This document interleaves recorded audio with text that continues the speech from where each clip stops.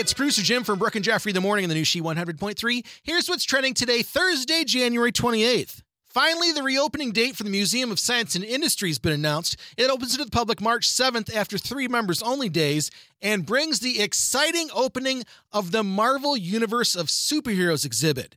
It'll feature more than 300 artifacts, including costumes, props, and original art, and hopefully an Iron Man suit or two. As Stan Lee would say, Excelsior.